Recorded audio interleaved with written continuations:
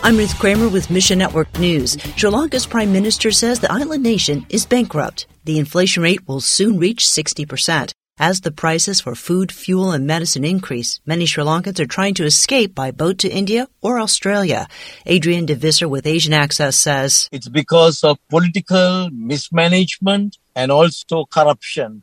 I would say very boldly that this country has been mismanaged by recent rulers for the last 10 to 15 years. They started borrowing money from China, and we find out now at least 10 to 30% of the money borrowed never reach its purpose. Protesters have planned a nationwide demonstration for July 9. Meanwhile, local believers continue to pray and bring help to their neighbors in Jesus' name.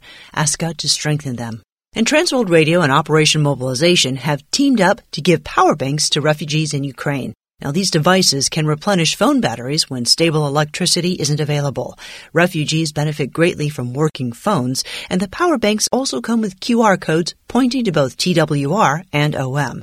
So far, the ministries have printed 1,000 power banks. Frank Stevenson tells us, and they will distribute them in their channels in these different countries, in Poland, Hungary, Romania, probably Moldova and Ukraine too, depending where they see the needs. And we as TWR, we also have then 500 of them.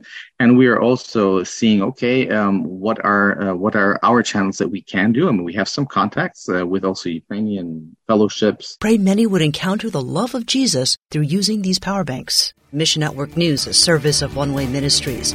We're listener-supported by people just like you.